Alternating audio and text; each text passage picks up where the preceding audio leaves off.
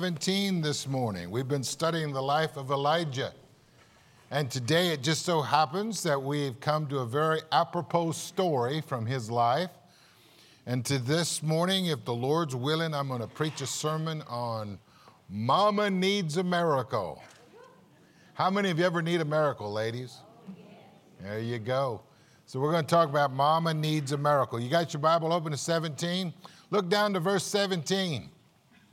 Now, I'd like for you to stand with me as I read God's word this morning, and I'll read it quickly.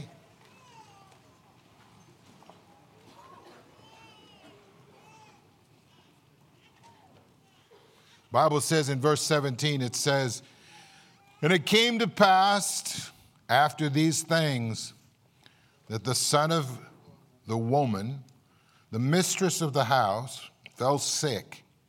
And the sickness was so sore there was no breath left in him. And he said unto Elijah, What have I have to do with thee, thou man of God? Art thou come unto me to call to my sin to remembrance, to slay my son? And he said unto her, Give me thy son. And they took him out of her bosom, carried him into a loft where he abode, laid him upon his own bed. And Elijah cried unto the Lord and said, O Lord my God, hast thou brought evil upon this widow with whom I sojourn by slaying her son? And he stretched himself upon the child 3 times and cried unto the Lord God and said, O Lord my God, I pray thee, let this child's soul come into him again. And the Lord heard the voice of Elijah, and the soul of the child came into him again, and he revived. And Elijah took the child, brought him out of the chamber into the house, delivered him into his mother, and Elijah said, See, thy son liveth. And the woman said to Elijah, Now by this I know that thou art a man of God, and that the word of the Lord in thy mouth is truth." Be seated. In our study, as we've made our way along the path with Elijah, we went first of all to Cherith. You'll remember that Cherith was a place, the word means a cutting down. It seems that God cut Elijah down to size at Cherith. There he sat for approximately a year by the brook Cherith. And the Bible said every morning and every evening, the ravens would bring his morsel of food to him. And then the Bible says, and the brook dried up. And the word of the Lord came unto Elijah the second time and said, Elijah, I want you to go to Zarephath. It was about 100-mile walk. Elijah left on the other side of the Jordan, walked all the way across Israel, up north around the Mediterranean, between Tyre and Zidon. And there he came to the little town called Zarephath. The word Zarephath, by the way, means a smelting place. Have you ever heard the old statement, out of the frying pan, into the fire? You ever heard that before? God took him and put him out of the frying pan into the fire. And as he arrived in the gate of the city, he noticed an old widow woman as she gathered sticks. And Elijah told her, he said, fetch me a morsel of bread. And the Bible said as she gathered 2 sticks, she said, I only have enough food for me and my son. I'm making this food and then we're going to die because there's a drought. We haven't had any rain, and it hasn't rained now for about a year. And Elijah says, you do as I said. And she goes in the house. She makes him a cake. A cake was like I know what you know that would be like that. Some of us eat cornbread that looks like flapjacks. That's what it is. And they brought him that food, and the Bible said from that time on that the jar of flour and the cruse of oil never dried up. Elijah lives there with this widow woman for 2 years. And somewhere after that experience, her son dies. You know, it's very interesting when you study the Bible, because the Bible says, in the book of Job, man that is born of woman is of few days and full of trouble. How many would agree that life tends to be full of trouble? Seems like you're either in a storm or going into a storm or coming out of a storm. But it seems like life is one storm after another. And the Bible says after 2 years of prosperity, after 2 years of having enough to eat, enough to drink, taking care of the man of God, that her son dies. James, the half-brother of Jesus, talks about that experience. And James basically says that trials and tribulations are multicolored. The Greek word's the idea of polka dot. It means that trials come in all shapes and all sizes. And the Bible says they go from nothing to eat to the funeral of her own son. So this morning I want to talk about this subject, Mama Needs a Miracle. And first of all, notice the calamity that the trial produced. You remember, the first trial that she went through was the drought, and she was picking up pieces of wood, sticks, because she thought she was going to die. And now this second trial, her son actually does die. Isn't it amazing in this second trial that death becomes a reality? The Bible says, and it came to pass after these things that the son of the woman, the mistress of the house, he fell sick, and his sickness was so sore, there was no breath left in him. You see, the first trial was marked by poverty. The second trial is marked by calamity. Now notice what she learned through this trial. Notice the happiness that was broken by her trial. You know, you can only imagine the great happiness that this woman, a widow woman, her husband had died. She had no one to care for her. She has a young son. And for 2 years, God miraculously cares for her. Every day, she would make the man of God food, and then she would make her and her son's food. And the Bible says that the jar of flour never failed one time, and the cruse of oil never ran dry. And she's learned prosperity by taking care of the man of God. She has plenty to eat.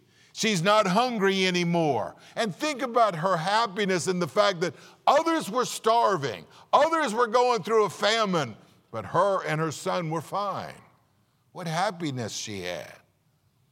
But notice the trial comes, and quickly that happiness is shattered. The Bible says her son fell sick. I think it interesting, the Bible doesn't tell you what the sickness was. Who knows what it was? I have no idea what that sickness was. But the Bible, if you read it, it says his sickness was so sore. That word sore there is the idea of strong. It was so strong. It was so difficult that the Bible says there was no breath left in him.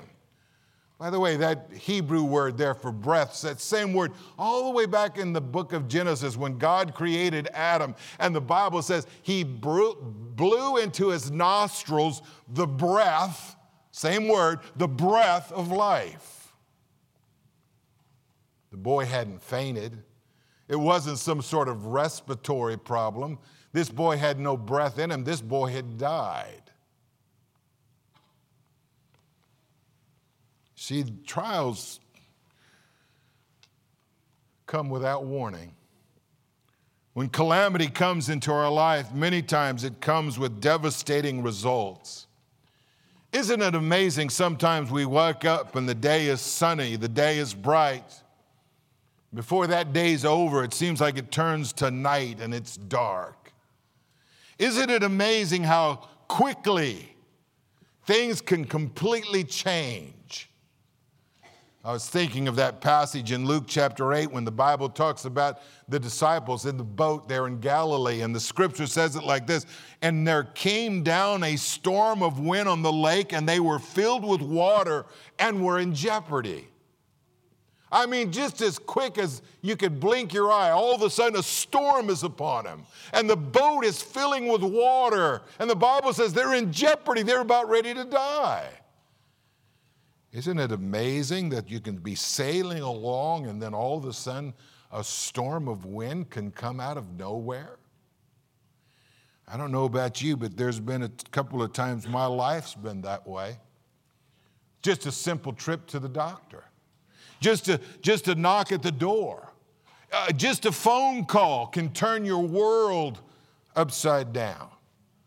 Charles Spurgeon said it this way: sorrows are visitors that come without an invitation. I see also a heartache that was brought by her trial. In the former trial, one quickly senses her discouragement or despair, but in this new trial, what pain, what sorrow.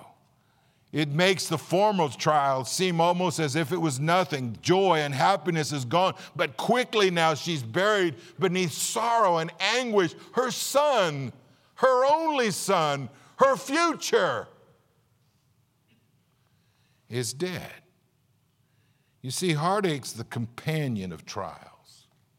I like what the psalmist said in Psalm 30, verse 5. He says, weeping may endure for a night, but joy comes in the morning. You see, I'm happy to say that there's joy in the morning. Weeping does endure for a night, but sometimes those nights turn into day. And Jesus tells us very clearly that there's singing in the morning. Joy comes in the morning. For this widow woman who was no stranger to pain and sorrow, she lost her loved one. She'd already been a widow, but now she loses a child. By the way, it's not odd that husbands die, but it is strange when children die. Few things in life, in my opinion, are harder to deal with than the death of a child. I can't imagine anything that would cause us any quicker to ask why than the death of our own child. Many years ago, when I was a young pastor, I got a phone call. And it was from one of the local hospitals, and they said, Pastor, can you come? We've got a young couple that attend your church, and they need your help, and we want you to come as quickly as you can. I'll never forget driving over to the church, or from the church over to the hospital. As I got there, they had that young couple in a consultation room. It's that room where the doctor comes out when surgery takes place and begins to explain what's going on.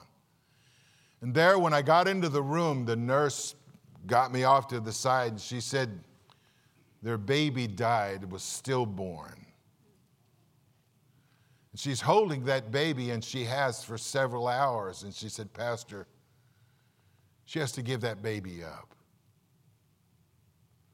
I went and sat down next to that little gal and her husband. I'll be really honest with you. I really, truly didn't know what to say. The first question out of her mouth was very similar to what the Bible says here. Pastor, did my baby die because of my sin?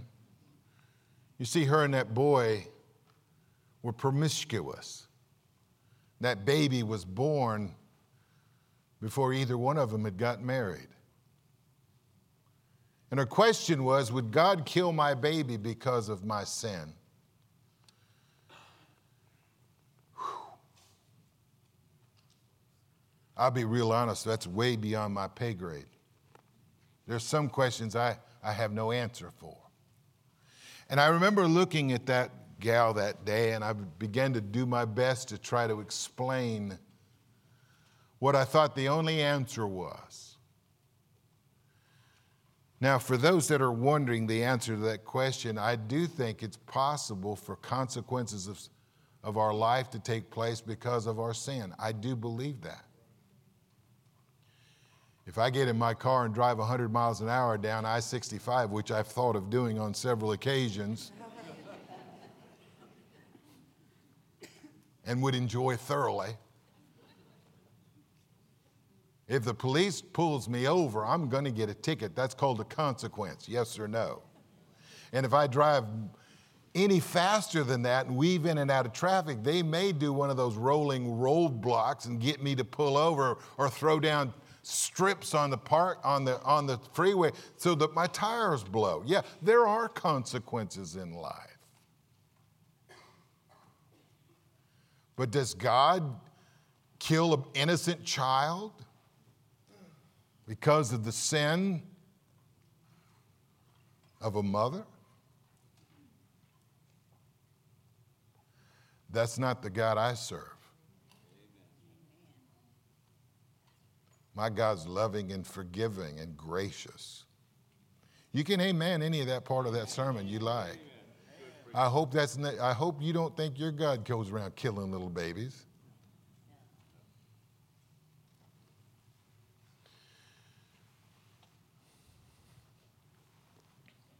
You know, I've learned that where you start into that explanation means everything. Let me explain what I'm talking about. If you start with the accident, or if you start with the sickness, or if you start with the death and try to work it somehow to God, you always come up with the wrong answer. You say, Pastor, what do you do when a little baby dies? What do you do when something unexpected happened that you can't understand? If you're smart, you start with God and you think about who God is. And you work from God to the accident. You work from God to the death. If you don't keep it in that order, you always come up with a real problem. I've got to think about who God is. Let me tell you who my God is. My God loved me so much that the Bible says he sent his only begotten Son, that whosoever believeth on him should not perish, but have everlasting life. The Bible says in Isaiah 53 and verse number 6 and 7, it says, it pleased the Lord to bruise him. Who's the him? It's Jesus. How could you ever think that it could please God to bruise his own Son because he was making himself an offering for sin? Listen, my God's a God that loves me so much that he allowed his only Son to take my place on the cross and pay my sin with his own death on the cross. You say, Pastor, I could never understand that. By the way, his ways are not our ways. His thoughts are not our thoughts. I've got a God that loves me unbelievably. He loves me so much that he gave his only begotten Son. And this woman, she comes with guilt and she comes with blame and she says, is God killing my son because something I did? And the answer to that question is no. No.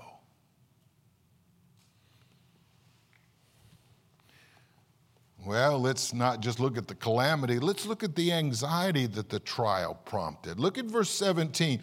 Scripture says, and it came to pass after these things. Now, I don't think there are any wasted words in the text of Scripture. After these things, that's a statement of God's sovereignty. That's a statement of how wonderful and awesome our God is. After these things, what does that mean? After 2 years of miraculously providing for this widow woman, after 2 years of the oil never running dry and the flour never, ever, ever running out. You say, Pastor, what is that? Prosperity.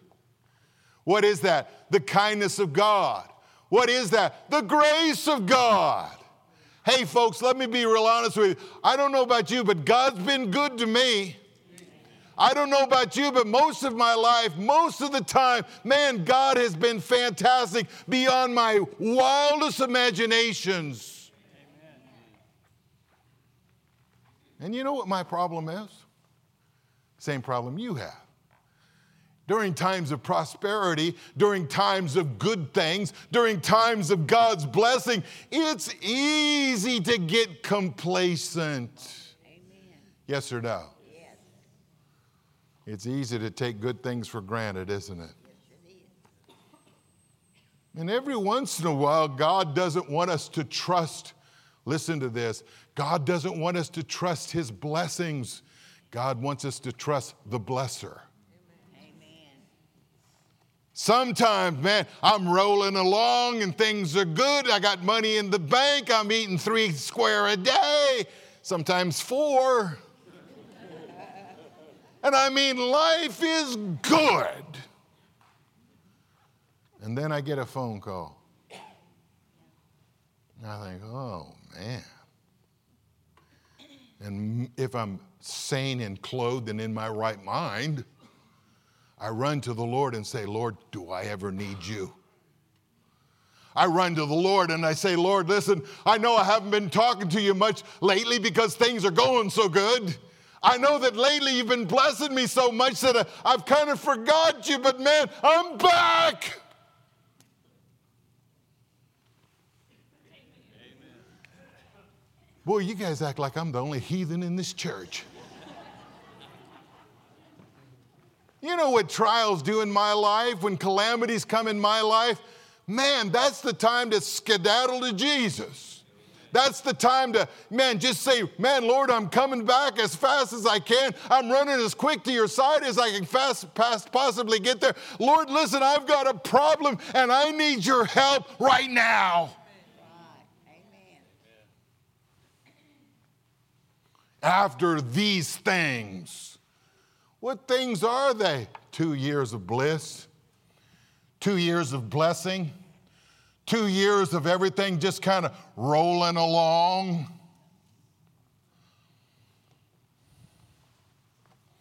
But she comes to Elijah, the prophet of God, and she begins to question him. Some translations say sometime later. The Hebrew leader literally says, after these things, this happened. And I think what the pastor is basically, or what the passage is basically saying, is that sometimes the way God works, it's somewhat of a mystery. Amen.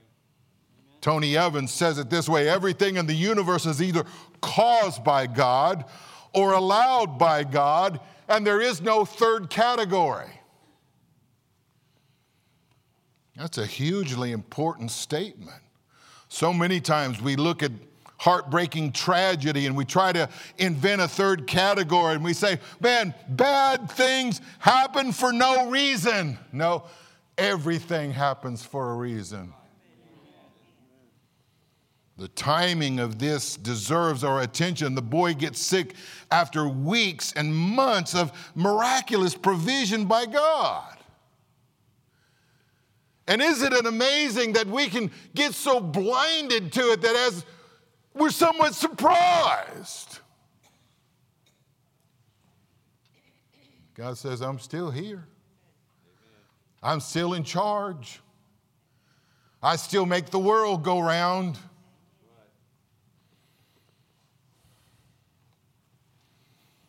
You see, it's easy to become complacent in the midst of God's blessings.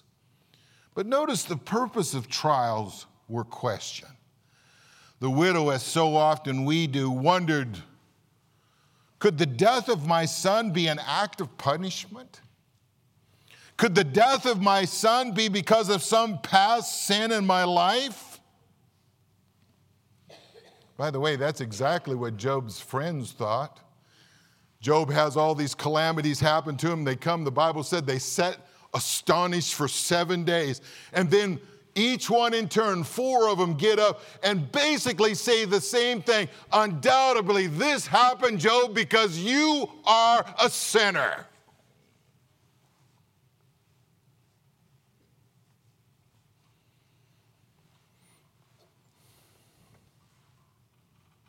God is This happening because I did something wrong? Did this happen because of some sin in the past? What have I done to displease you, God? Why do I deserve this, God? Why have you done this, God?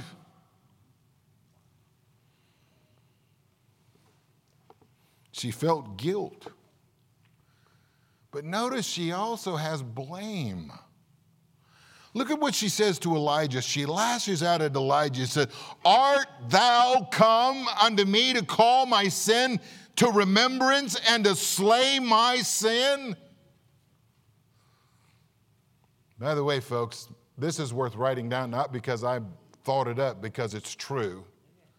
Trials will make you better or bitter. We can't blame ourselves and others and even God, but we do. Well, if you hadn't have done that, this wouldn't have happened to me. In her moment of grief, she forgets what God has done for her through Elijah for the past 2 years, and now she blames the man of God.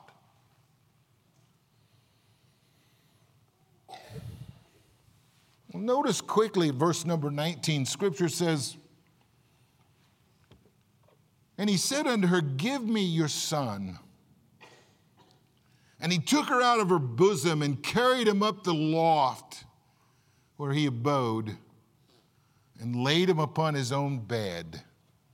And notice Elijah falls into it too. He's blaming God. Look what he says.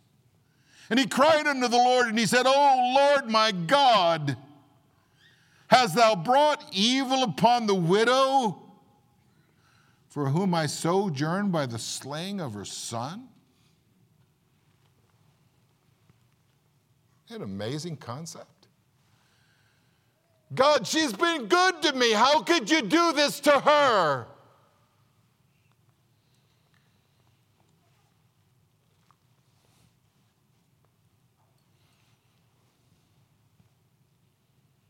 For just a moment, Elijah couldn't see how the death of this son could be good or right. Lord, what's the profit? Where's the benefit in what you're doing? Can I help you with a verse you've heard your whole life? Can I remind you of Romans 8:28, where it says we know that all things work together for good to them that love God, to them that are called according to his purpose? Can I remind you about God? The Bible says in Psalm 86 and verse 10, the Bible says about the psalmist, it says, "For thou art great, and you do wondrous things. Thou art God alone." Amen. Folks, listen to me this morning. He praised God for who he is and for what he does. But listen to Psalm 72, verse 18. It says, "Lord, you do wondrous things."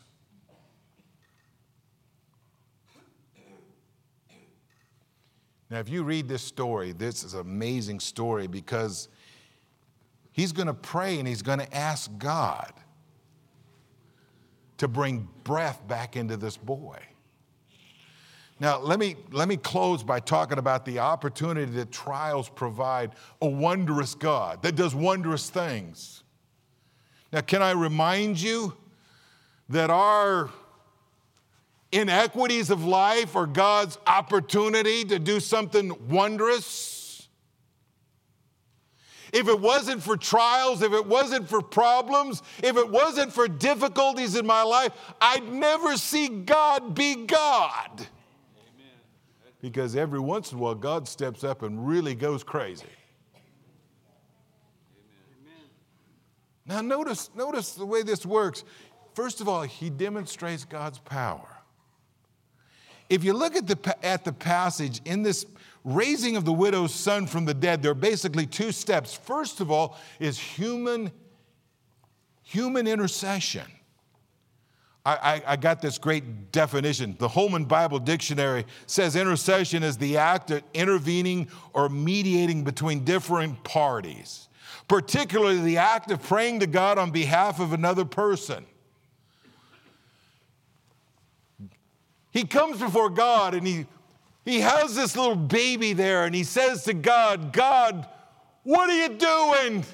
I want you to bring his soul back. I want you to bring breath back to this baby.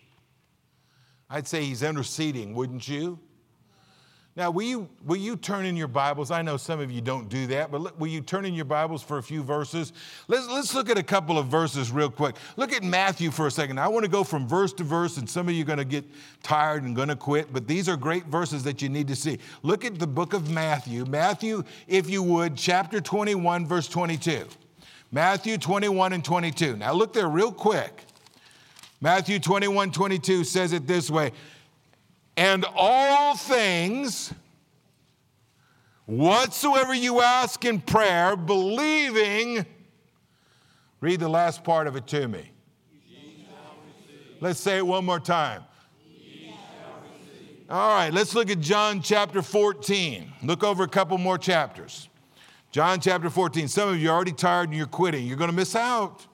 You're going to wish you knew where these verses were by the end of the sermon.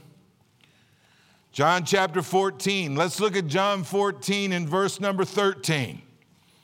Bible says in John 14, 13, it says, and whatsoever you ask in my name, that will I do, that the Father may be glorified. Notice this, what? In the Son. Look at John chapter 16, verse 23. Look a couple of chapters over. John 16 and verse number 23. It says, in that day you shall ask me nothing. Verily, verily, I say unto you, whatsoever you shall ask the Father in my name, he will give it unto you. Hitherto have you asked nothing in my name. Ask, and you shall receive, that your joy may be full. Hey, is that a cool verse? Yes or no? Look at James chapter 1. Some of you say, I ain't looking at no more verses. Go ahead. You don't want to be an obstinate Baptist. James chapter 1. Now, I got a purpose in all of this. James chapter 1. Look down to about verse number 6. James 1:6. You got it? It says, and let him ask in faith, nothing wavering, for he that wavereth is like a wave of the sea, driven by the wind and tossed. And let not that man think that he shall receive anything of the Lord. A double-minded man is what? Unstable in all of his ways. Now look at James chapter 5. Now I went through all of those verses to say this to you. Evidently, Elijah was a man that had faith. Because the common denominator of all these verses is the gift of faith. Yes or no?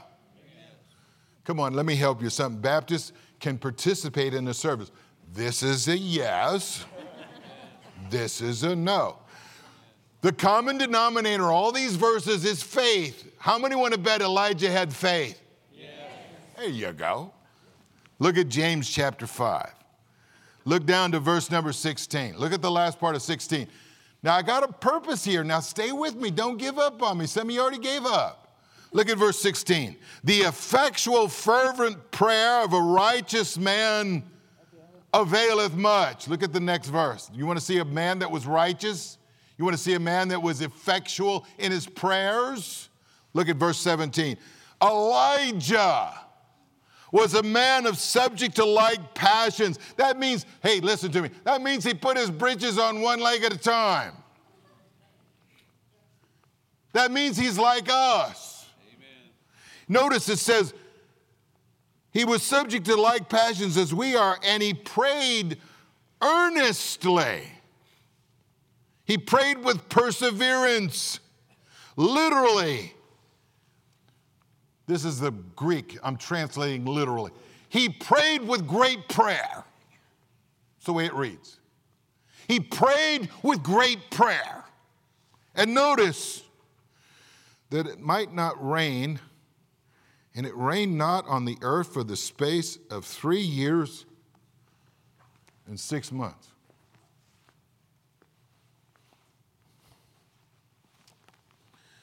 Now, I'm going to be really honest with you. I don't have great faith. Because I ain't willing to go out there right now and pray for the next 3.5 hours it don't rain. How about you? Yeah. Lord, don't let it rain out here for the next 3.5 hours. Now let's say I'm feeling dicey. The next 3.5 days. The next 3.5 months. 3.5 years. Now, can I help you with this story? In the Bible, there's about 6 or 7 people that were resuscitated. I'm talking about people that died and came back to life. Jesus raised Lazarus from the dead. Jesus raised a little girl named Tabitha from the dead. Jesus raised the widow of Nain's son from the dead. Peter did. Paul did. Man, there's Elisha does. But up until this point, nobody in the history of the world ever died and came back to life. So Elijah's out there on thin ice. He comes to the Lord and he says, Lord, I know this has never happened before. And Lord, I've never heard anybody ever doing this before. But Lord, listen to me. I want the breath of God, his soul, to come back into his body. Amen.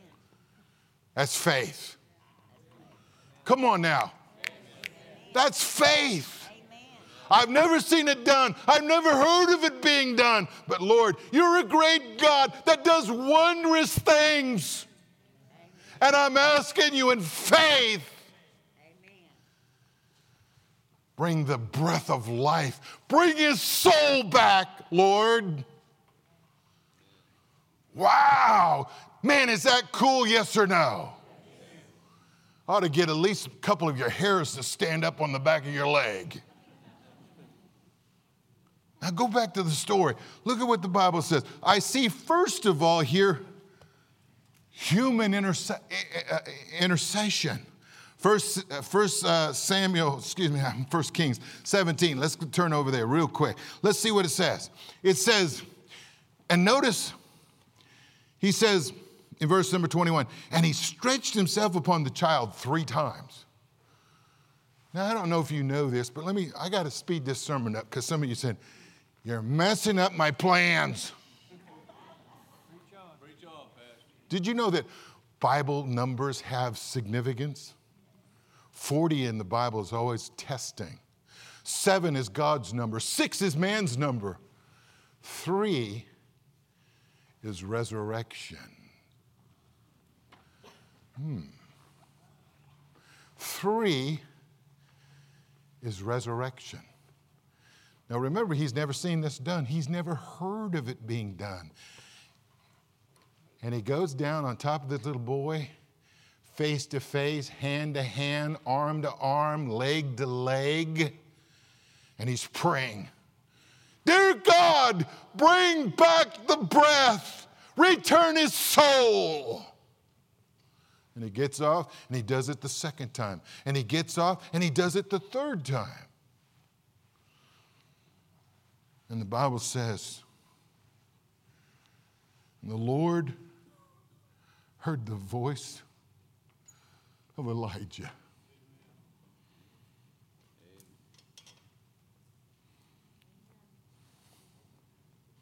And the soul of the child came into him again, and he revived.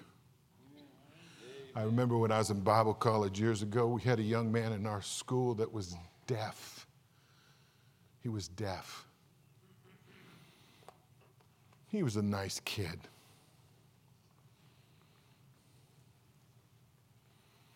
We didn't really know sign language well enough to really do much, but he could talk. Now, he had a speech impediment because he couldn't hear. And when he talked, you had to listen to him because when he spoke, it wasn't very clear. One day, he got a phone call. They said, your daddy's on his deathbed. You need to come right now. He rushed to the hospital. And he began to pray audibly in that voice.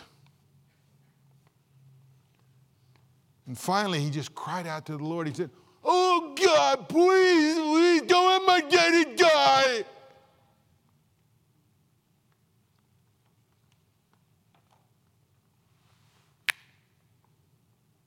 His heart started beating. Oh, my goodness.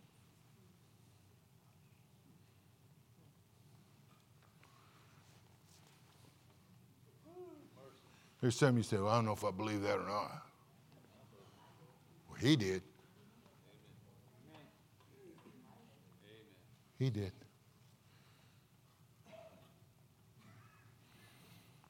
You see, it demonstrates God's power. But I got to quit. Let me show you the last part. And Elijah took the child. He brought him out of the chamber into the house. He delivered him into his mother. And Elijah said, see, your son lives. Now, can I help you with something? You know what the average Baptist preacher would have done?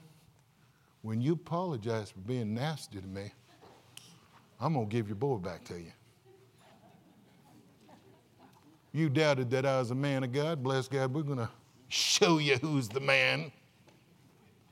Come on, would you not think that way? I don't see him getting mad at her. I don't see her getting angry with her. I don't see her putting her down. I don't see her saying anything mean to her at all. He said, see, your son lives. And look what she says.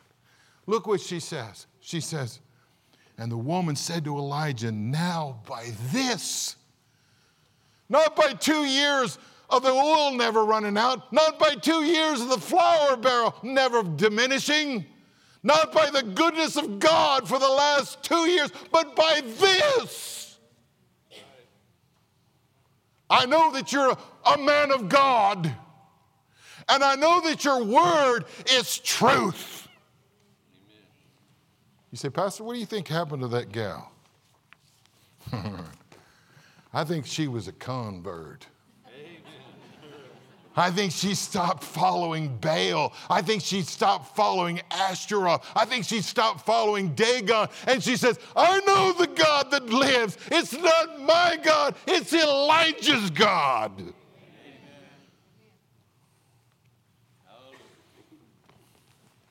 Mama, do you need a miracle? First part of that's human intercession. Second part of that's divine intervention. When I do my part, God does his part. Amen. You say, well, Pastor, I've been in a similar situation and God didn't hear my prayer. Can I help you some? Listen to me. Be careful where you put your ladder. Don't put your ladder on the problem or the situation. Put your ladder on God. When you start with him, it makes it make sense. When you start with your problem, it never makes sense. Trust me, I know what I'm talking about. There's a lot of things that happen I have no idea. But I do know this. I have a wondrous God that can do wondrous things. Amen. Yes. Amen. Mama, you need a miracle? I know the one that can give it to you. His name is Jesus Christ. Amen. Let's pray, Heavenly Father.